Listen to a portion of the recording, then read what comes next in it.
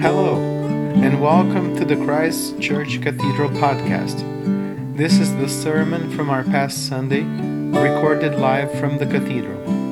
We hope these words will really speak to your heart and mind.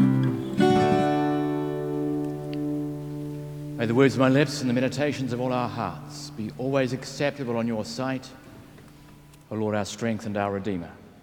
Amen. Won't you please to be seated?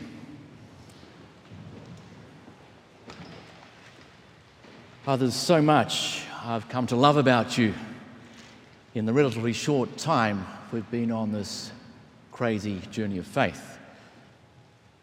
And I know there'll be only more to love as we get to know each other and trust each other more in years to come.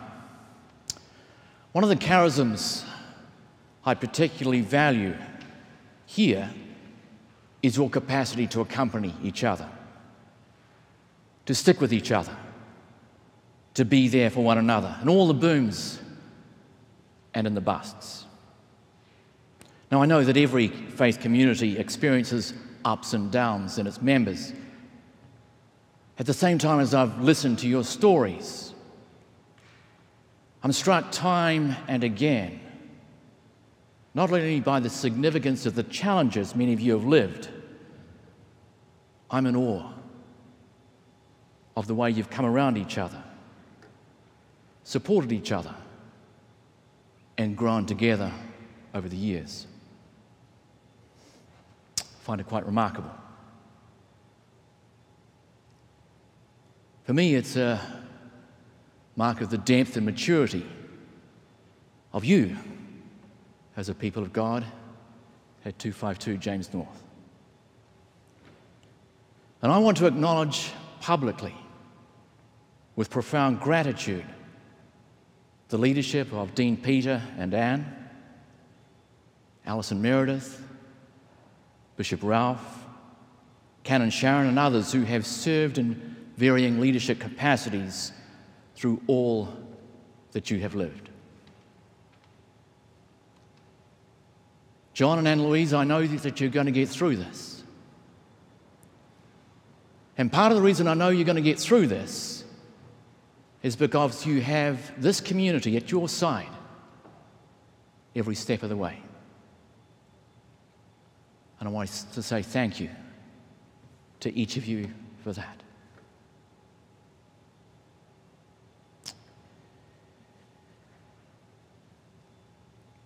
You know, I enjoy listening to folk talk about where their names come from. Some of the stories that people tell are quite astonishing. A retired Lutheran pastor shared the story associated with his name. True story. When my parents named me Hubert John Arthur, it was their second try. They thought for sure that the second child would be a girl. So when I emerged, they went to the discarded names pile, and I was named. My father felt that a name was a frame in which a child was to grow and to fill out. So to convince me later that I was not a disappointment, he taught me the meaning of my name. Do you know what your name means? He would ask me several times a week. Yes, I would say with some impatience. A bright and shining light that God has so graciously given. It had been ingrained into my DNA. I'm not sure where he got that definition, but I've been reminded all my life that I was born with a purpose.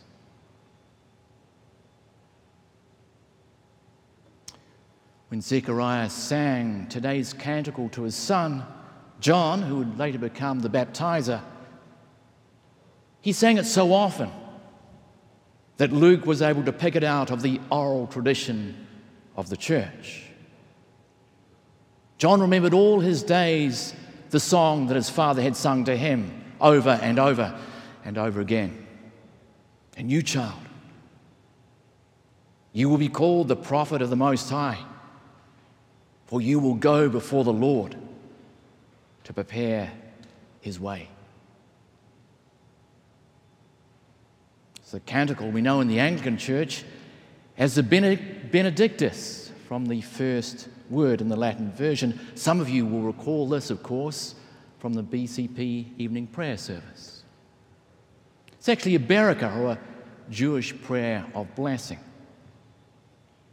So as Hubert grew to know himself as a bright and shining light, so John the Baptizer grew to know that his role was to prepare the way of the Lord.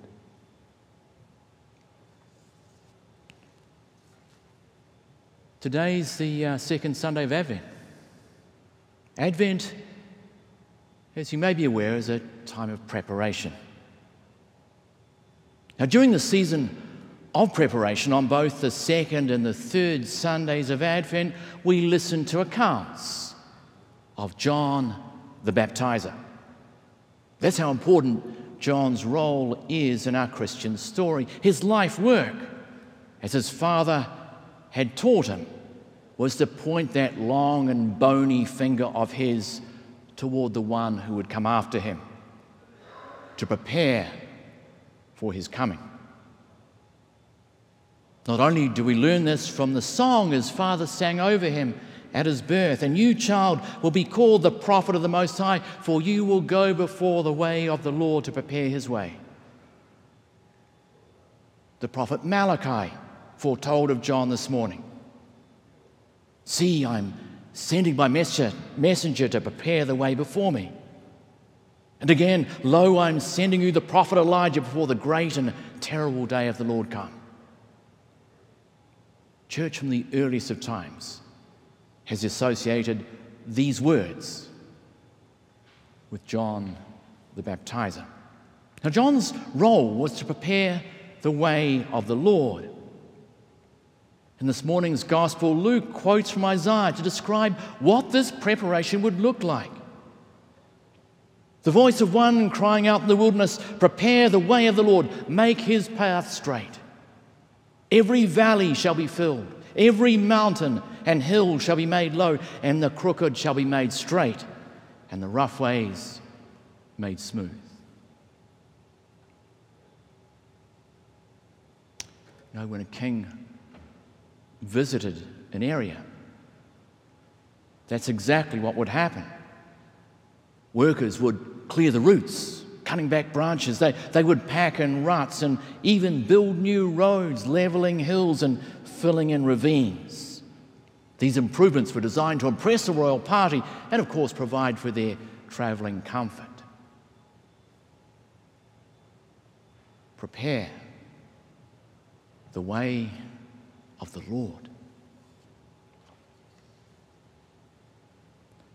So what kind of preparations did John require of the people whom he addressed? What roads did he call them? What works did he call them to? Well, John wasn't so impressed or interested in construction as he was in confronting those roadblocks in society at large and in our own lives, roadblocks that get in the way of our relationship with ourselves, roadblocks that get in the way of our relationship with others, roadblocks that get in the way of a relationship with God. So John prepared for Jesus' coming not by building roads, but by proclaiming a baptism of repentance for forgiveness of sins. He called the people literally to change the way they viewed their lives, and so to change their behaviours as a result. He called people to return to God, a God who forgives. Repentance, preparation for the coming of the Lord through repentance. You know, like how William Temple has described repentance. The world as we live in it, William Temple wrote, is like a shop window into which some mischievous person has got overnight and shifted all the price labels so that the cheap things have the really expensive high price labels on them, and the really precious things are priced low. We let ourselves be taken in. Repentance means getting those price labels back in the right place.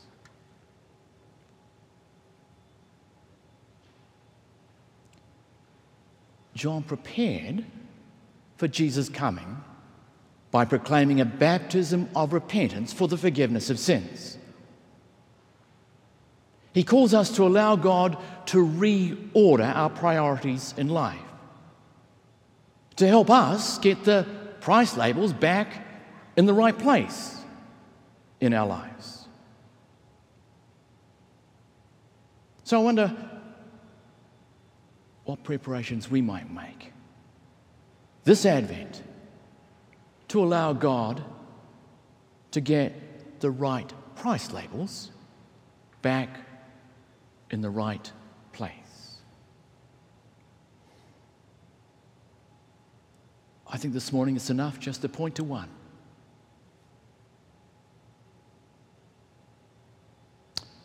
In light of Charlie's tragic death, I wonder whether the first price label we need to get back in the right place is the price label God puts on the value of our lives.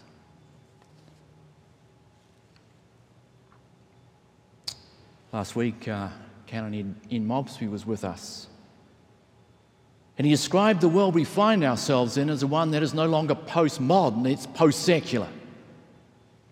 We're living often at times at sea in this rising tide of global capitalism with a widening gap between the haves and the have-nots. Or perhaps more correctly as those who can contribute to the market economy and those who can't. You know, it's no longer enough to be a human doing, let alone a human being. We need to be a human having who's got there by being a human consuming. And of course, all the while being young and beautiful and together at the same time. We love and we worship and we serve and seek to follow a God who calls us first and foremost as my beloved. We are those for whom God would do anything, and I mean absolutely anything, and actually has through the cross, to demonstrate the depth and the length and the height and the breadth of the love in which you and I are enfolded. We are those to whom God says, hour by hour and day by day, I love you and I am always with you. I meet all your needs. My love for you is enough. Come closer and taste my joy and my peace. I've given you a new heart and a new spirit. So see with my eyes, hear with my ears, touch with my hands, speak with my lips. All mine is yours. Just trust me and let me be your God.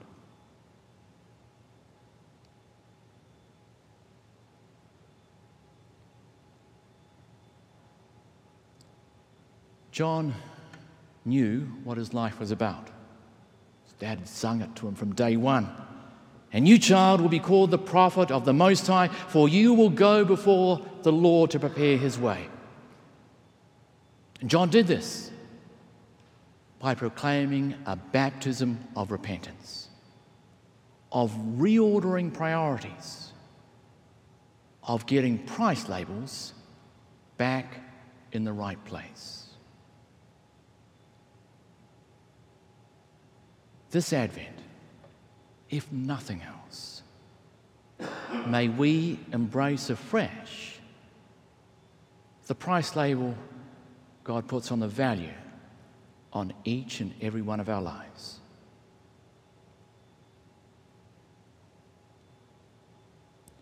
In the name of the Father, Son, and Holy Spirit. Amen. Thanks for listening. This podcast is a production of Christ Church Cathedral. Our original theme and audio engineering are done by Eduardo Farias. For more information, go to cathedralhamilton.ca. We hope you would join us again soon. Have a blessed day.